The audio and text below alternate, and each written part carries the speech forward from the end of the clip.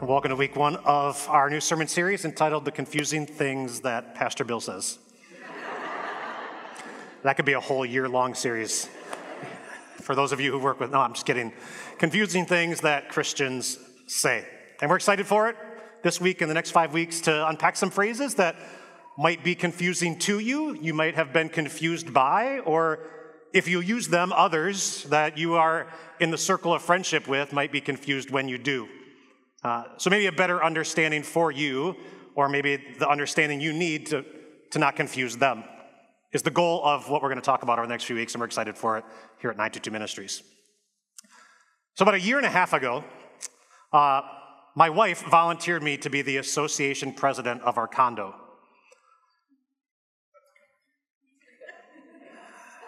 I was really confused when she did it. I've even been more confused since about the role that I have. Like I thought maybe I'd have to lead a few meetings, maybe I'd have to answer a few disgruntled people's emails, maybe I'd have to address a few condo issues, but I did not know what I was really getting into. Like there are a whole lot of things that an association has to do, that a board has to do, that a president gets the great opportunity to do. Thank you, honey, I love you very much. Like, did you know that as a condo association president, when someone else sells their condo, you have a whole lot of involvement? Like you get paperwork from the bank, you get paperwork from the realtor, you get paperwork from the title company, asking you to answer a whole lot of questions and check a whole lot of boxes about a whole lot of stuff I have no clue in. Like, I hope I don't get in trouble for checking all the boxes that I did this last time and that sale goes through. Like, there's a lot of confusing things that I've learned are a part of the world in which condo association boards and presidents live. This was probably on great display about 2 weeks ago when I met with a man to go over some external work that we needed done on some of our condos. We need some downspouts buried, some sump pump lines trenched, and it needs to be done. It's causing some issues. And one of our association people, someone who lives in the condo, had a friend who he got advice from in order to do it, who does it for a living as a side job. And he set up a meeting with me and this gentleman to walk him around the property to show him what needed to be done. And when he got there, he asked a few questions about what we were looking to do. I kind of pointed out some different things about what we need to accomplish. We just need to trench some downspouts and some sump pump lines. Like, do you think you can do this? And then he started making recommendations. Like he talked about things like a French drain and drain tile and depth matters and PCP pipes of all sorts of different sizes.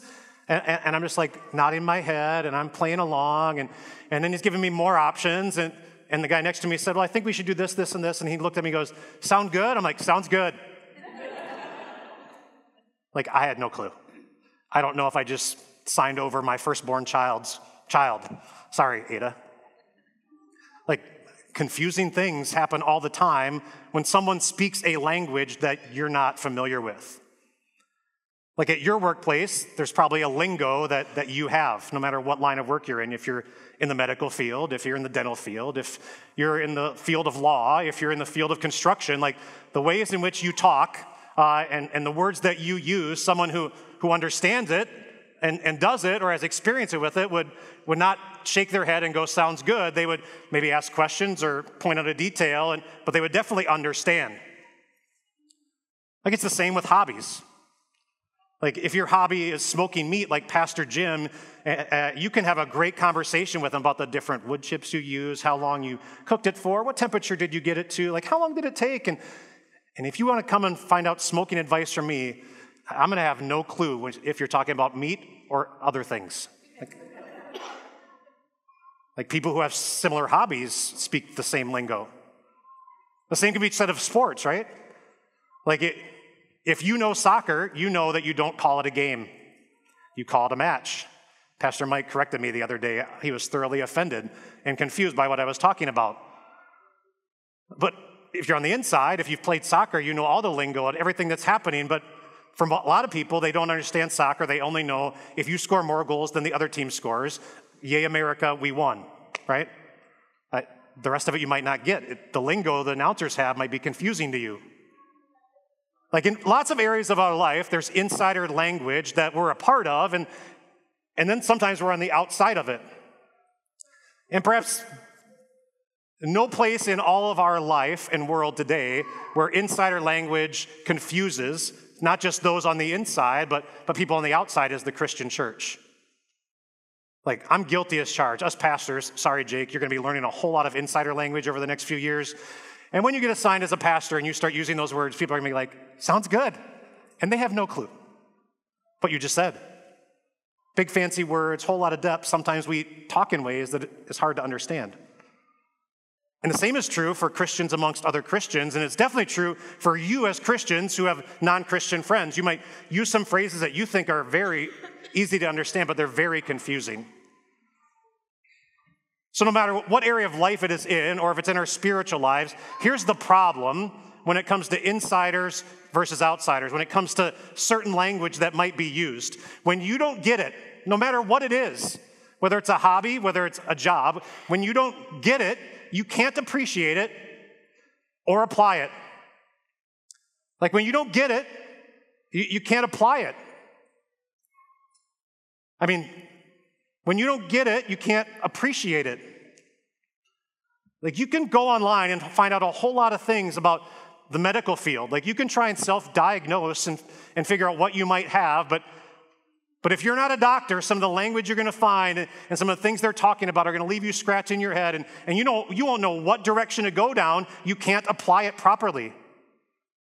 That's why it's great when you can't get it.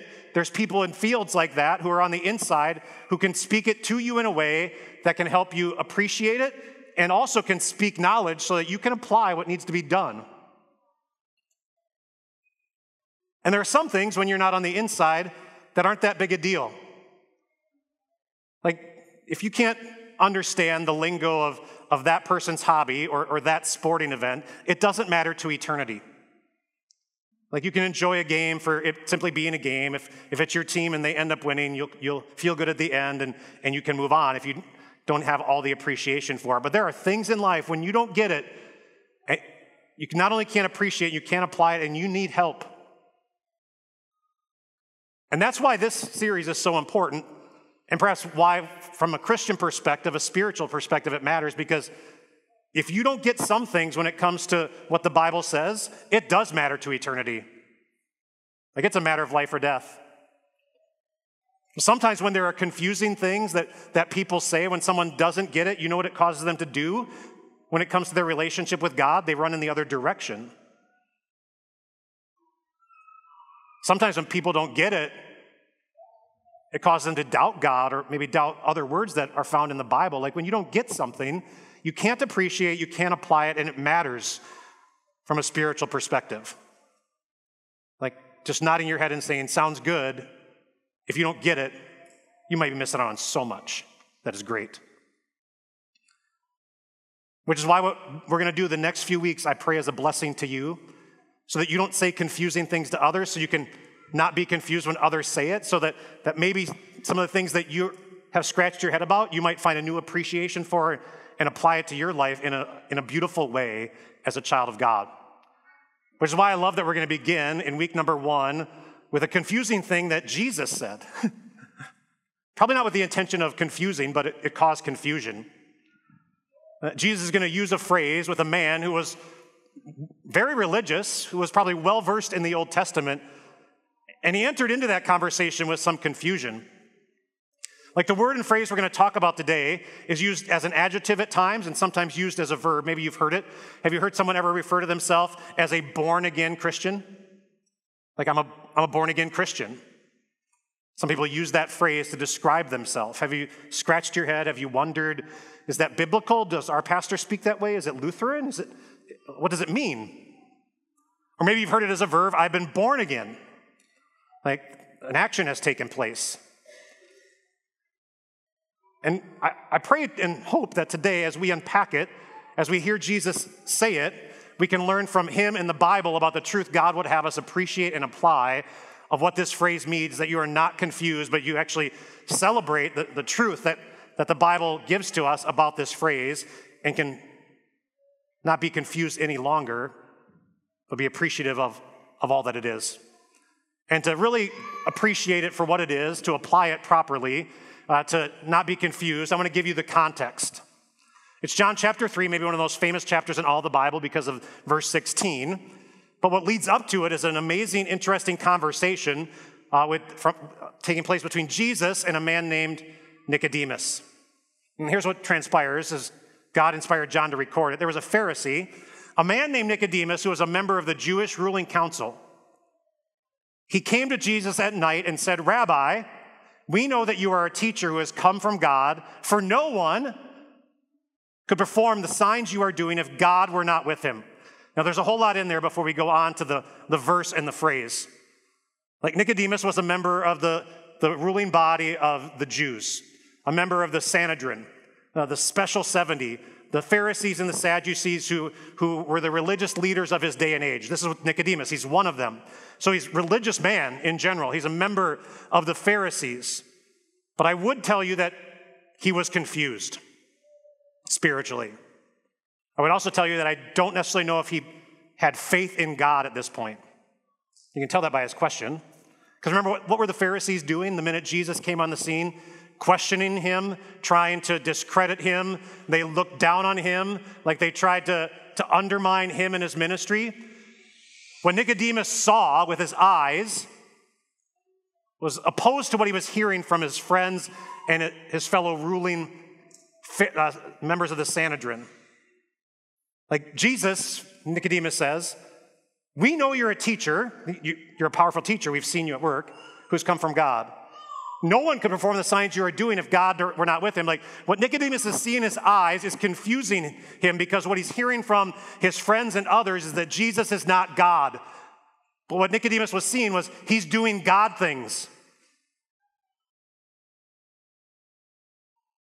And so Nicodemus wanted to get answers, but he didn't want to get discredited. So he came at night under the cloak of darkness to hopefully get some insight because he was confused. And Jesus follows up those words with this: "Very truly I tell you, no one can see the kingdom of God unless they are born again." "How can someone be born when they are old?" Nicodemus asked. Like, probably had a long gray beard. He had been up there, his numbers are up there age-wise. Like, Nicodemus heard Jesus say it, but he didn't understand it. He was confused. Surely they cannot enter a second time into their mother's womb to be born. Like, I don't think that would work, Jesus. No. Jesus answered, "Very truly I tell you, no one can enter the kingdom of God unless they are born of water and the Spirit. Flesh gives birth to flesh, but the Spirit gives birth to spirit." Some experts have said being born again, a translation possible could be born from above, a different birth. You should not be surprised at my saying you must be born again. See, here's the aha moment. Nicodemus was a religious ruler in his day and age. Nicodemus would have been trained inside and out on the Old Testament scriptures. Nicodemus would have known very clearly that the Old Testament taught that outside of a relationship with God, outside of God, you are spiritually dead. King David, someone they loved and would have modeled their faith after, King David said, "Surely I was sinful from birth, sinful from the time my mother conceived me." The Old Testament is filled with passages that when it comes to being in a relationship with God, on our own, we are dead. Like what Jesus is saying, Nicodemus should have understood from the perspective of spiritual truths that he had been taught. Because here's the rub. Jesus had to say, flesh gives birth to flesh, but the Spirit gives birth to spirit. See, Nicodemus had been taught, had been trained, and probably sadly believed that the reason why he was a member of the kingdom of God is because his passport had been stamped with the family tree of Abraham. Like Nicodemus had heard and learned that because he was an Israelite, because he was a Hebrew, because he was a descendant of the 12 tribes of Jacob, him and God were good. He thought it was because of the flesh that he had, the genetic code that was passed on to him, that he was going to get into the kingdom. And Jesus' words were very clearly aimed at a man who believed this, and Jesus wanted him to know, you must be born again.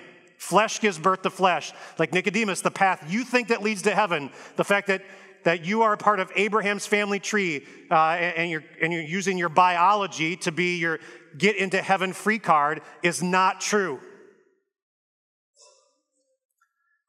You should not be surprised at me saying you must be born again. The wind blows wherever it pleases. You hear its sound, but you cannot tell where it comes from or where it's going. So it is with everyone born of the Spirit. Like, this happens invisibly. This isn't visible and physical. This is spiritual and invisible. How can this be? Still scratching his head, still confused. Jesus is going to go on. And Jesus said, you are Israel's teacher, and do you not understand these things? Like, it should be clear, but your heart is clogged. You're confused. So it doesn't shock me that it's confusing when Christians say, I'm born again. Or might ask someone, are you born again? And you might be confused. Or when someone labels themselves as a born-again Christian, you might wonder, well, what does that mean? Where did that come from? Well, here's the thing I want you to see, and I want to unpack. The fact that Jesus uses the terminology, the fact that it's biblical and comes out of his mouth, it's actually one of only 2 times that the phrase is found in the Bible. You heard one read before by Jake from 1 Peter chapter 1. Jesus uses it 2 times here. That's it. That's the list. And yet Jesus makes it very clear and gives us some insight about this phrase that will help you appreciate it and will help you apply it. So let's look again at the phrase in and of itself with the context now being shared, the person that he's speaking to. Jesus replied, very truly, amen, amen. The truth, truth. No one can see the kingdom of God unless they are born again. Like Nicodemus, what you think gets you in does not. You must be born again. No one, in other words, on the opposite side, everyone must be born again. Like flesh gives birth to flesh. The DNA that you have, the genetic code that your parents passed on to you is great, but you must be born again. The Spirit gives birth to spirit, the invisible. Here's truth number 1 about the phrase to help you not be confused. The reality is, being born again, according to Jesus' own lips, the Son of God who does not lie, being born again is essential. It is a must. A person must be born again.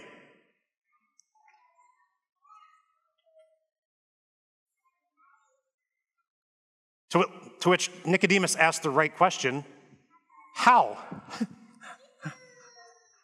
Like his confusion caused him to think, my mom can't birth me again. And mom was probably like saying, I don't want to. Like, no. So how? Like Nicodemus, in his religious upbringing of the Pharisees, would have thought of, what do I need to do? Give me the checklist. Like, what do I have to apply for? What class do I have to go to? What things do I need to do in order to be born again then? Like, give me the list so I can do it, so I can earn my way into heaven.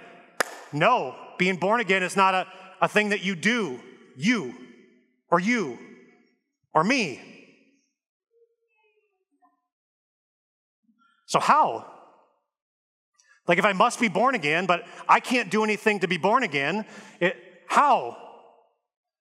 We'll go back a few chapters to John chapter 1, and John makes it very clear about how one is born again, how one can be a part of the kingdom of God, how one can get on the inside of the kingdom, be a part of that family, have the security, have the protection, have the peace of being a part of the kingdom. Like Jesus paints that picture like you must be born again to be inside the walls in order to receive the security, in order to have the benefits of being a part of God's kingdom. You must be born again. John chapter 1 says, yet to all who did receive him, believe in Jesus, to those who believed in his name, he gave the right to become children of God. Children born not of natural descent, nor a human decision or a husband's will. Like mom and dad didn't make a decision to have a baby. Mom and dad didn't make the decision for you to be spiritually reborn again. Being spiritually born again is God's doing, God's work, God's action. Like God is the one who gives new life. God is the one who makes you his child. We might use that phrase, I'm a child of God. I'm a member of God's family. Literally born again is much the same thing. In the waters of baptism, we talk about how God gives new life, forgiveness of sins, and salvation. You've been spiritually born, born again, born of God. Like, here's the reality about being born again, that spiritual nature. Look at the words of Paul in 1 Corinthians 12, because people were confused by it. How does this happen? No one can say that Jesus is Lord except by the Holy Spirit. Like, here's the thing to help understand it and apply it, to appreciate it. First and foremost, you must be born again. But how? Nicodemus' question was. Your question should be, how or am I? If I must be born again, how does it happen? Being born again is not a you thing. It's not having the right pastor do that thing. It's a God thing. It's the Holy Spirit. Like Jesus talked about him, the Spirit works. He's invisible. Like, just like the wind blows this way or that way, you can't see it. It's invisible, but it's doing its work. And that's what the Holy Spirit does. He creates faith. He gives faith. Through the means of grace, the gospel found in the word and the sacrament of baptism, the Holy Spirit has made you God's child. The Holy Spirit has made you a member of the kingdom. The Holy Spirit has given you new life. Through the power of the Holy Spirit, God's doing, you have been, every Christian is, born again. I mean, the Bible's clear on it. You are born into this world dead, and only God can give life. But through the means of grace, God has given you spiritual life. Born spiritually, born from above, born again. And now you're like, well, I'm not confused about the phrase. I'm just confused about a whole lot of other stuff. Sorry. Wait for it next week. I'm just kidding. Like, do you kind of get it? Like, maybe you've never heard pastors talk this way, and I would tell you your pastors don't talk this way because there are other churches that talk this way, and it's built off other things that confuse. But maybe, just maybe, it's about time we understood it and appreciated it so we could apply it. See, those two truths are real. It's a God thing, and it's a must thing, and it happens through the Word.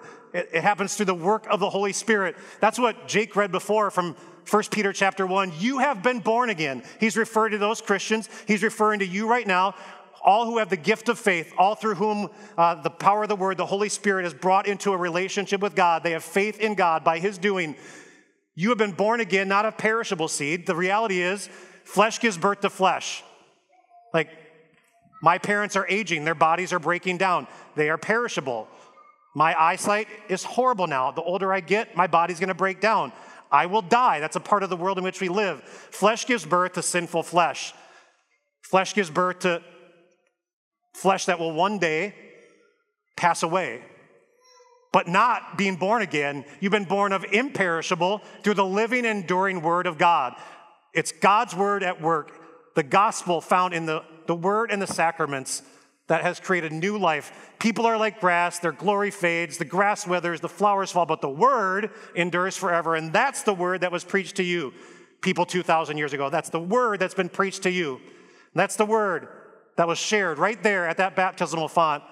I baptize you in the name of Father, Son, and Holy Spirit. That's Barrett's God. That's your God. That's the triune God. The one who promises that in the waters of baptism, you have new life, forgiveness, and salvation. The God who creates hearts in the faith of someone who's never come into contact with that word, and they believe and say, I want to be baptized like the Ethiopian man was. Like, that's the powerful word of God at work, creating new life, born again through water and the word. See, here's the truth based on those two truths. In order to really apply this and appreciate this, I want you to understand this truth. Being born again isn't a type of Christian. It's not a special, exclusive club. It's not a special adjective or verb that certain people get to use that isn't true of you. Being born again isn't a kind of Christian. It's true of every Christian. Every Christian. And if it's true of you that God, by His grace, has blessed you with the gift of faith, you know what that means to you? You are a member of the kingdom of God. You are on the inside of the walls. You have the security and the peace that comes from a relationship with God. You have the forgiveness of sins. The blood of Jesus has rescued you. You have access to the throne room of the King of heaven and earth. And he will not swing his sword and chop you down, but he will put his arms around you and welcome you in. That is a part of being born again. And the inheritance that you get is greater than any riches you would ever receive this side of heaven. Like being born again isn't a kind of Christian, it's true of every Christian. I want you to appreciate that so that you can apply that. Like, and maybe putting it side by side on a chart is the best way to do it. Like born and born again, they're two different things. When you talk about life, one is physical, one is spiritual. There's no fill in the blanks here, so you're good. Just leave this up on the screen. One's physical, one's spiritual. Being born to this life means your lungs work and your eyes open.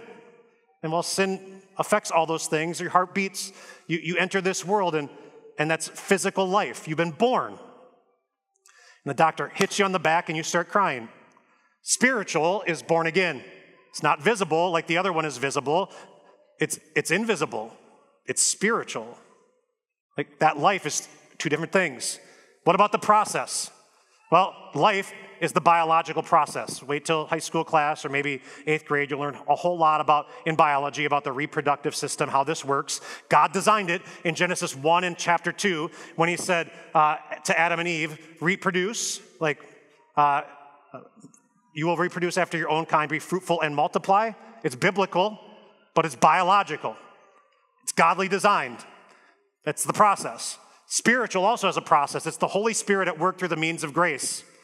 It's not a husband and wife making a decision, let's try for a baby and let's have kids. It's the power of the Holy Spirit at work through the means of grace, invisibly at work through water, through the Word, the gospel found in the Word and the sacraments. The Word is the power. Baptism is an amazing blessing. It connects something visible that we can see and touch to the amazing blessings of God because the Word is the power. The people. Well, there's some similarity to the people part. When you think about the people when it comes to being born, you are born into a network of people who hopefully love each other. You're born into a network, mom, dad, hopefully, who love each other. Maybe siblings who hopefully love you. Maybe extended family. You're born into a network of people who hopefully love each other.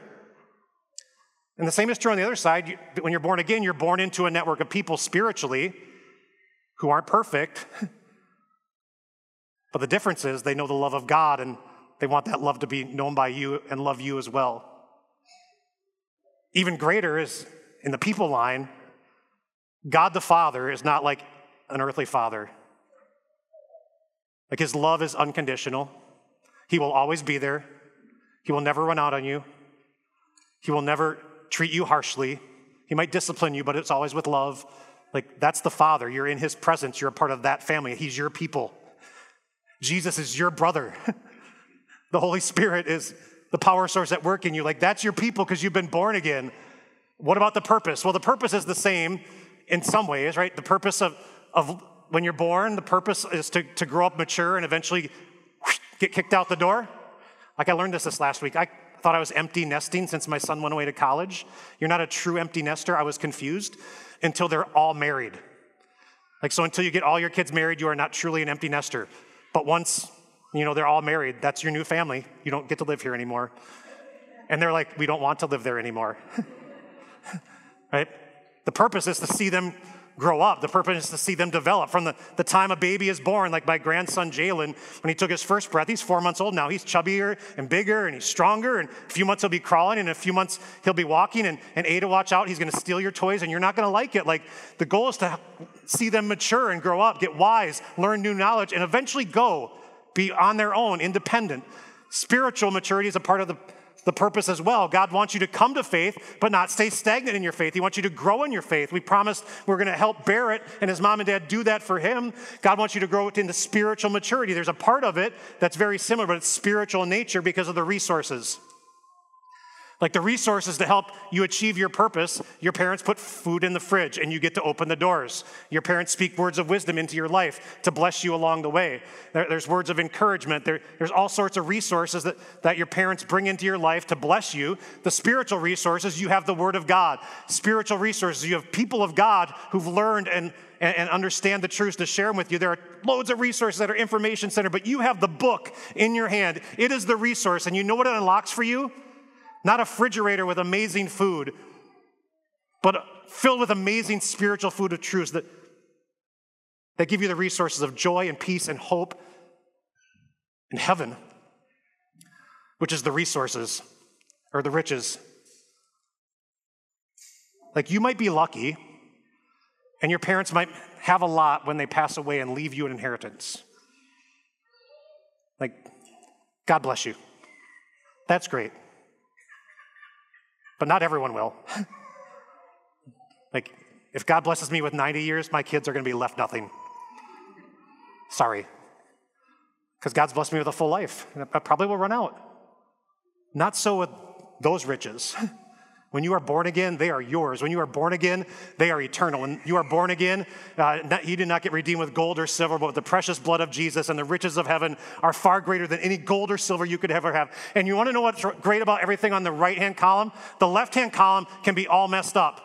You might not have a present dad. You might not have a loving mom. You might not have resources now in your life, and you might think of being born has not been so good, but being born again is amazing and great. If you want to appreciate being born again, apply the amazing truth. You have a Father who will never leave you. You have a brother in Jesus who loves you unconditionally. You have a God who's given you all the wealth and riches of heaven. And he wants you to know it and hold on to it. He wants you to get it so you can apply it, and this week being born again, so much to appreciate it.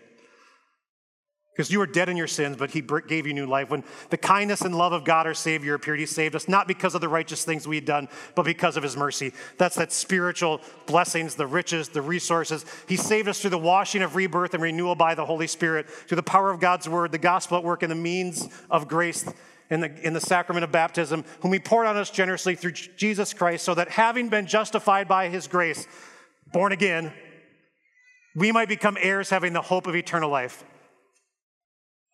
The appreciation of what that means. And here's the thing that I love, and when the power of the Holy Spirit is at work, when he creates faith, he keeps working. That confused man who came to Jesus that night, scared if he was going to get seen. 3 years later, maybe 2, he was not scared to be seen at the foot of the cross. Like the disciples were nowhere to be seen. You know who it was who was at the foot of the cross taking the Savior off of it? Joseph of Arimathea and Nicodemus. Like the confused man was no longer confused. He believed in Jesus. He had been born again. He appreciated it. And he applied it by showing love to his Savior and burying him properly. Like he came to that room confused, but somewhere along the way, the amazing power of the Spirit that blew and no one saw it, brought that man to believe in Jesus Christ as Lord. Be born again, just like you, just like all Christians. It's a must. It's a God thing. And by grace, through faith, it's yours and mine. Let's pray. Heavenly Father, we thank you for grace and love, that you've given us new life. We're born again. I pray we have a new appreciation for it, Lord, to know your promises and your presence is real in our life and all that it means spiritually, the resources that we have access to and the riches that'll be ours. Lord, help us apply the truth to grow in that faith because of the amazing things that you have done and appreciate even more being born again into your family.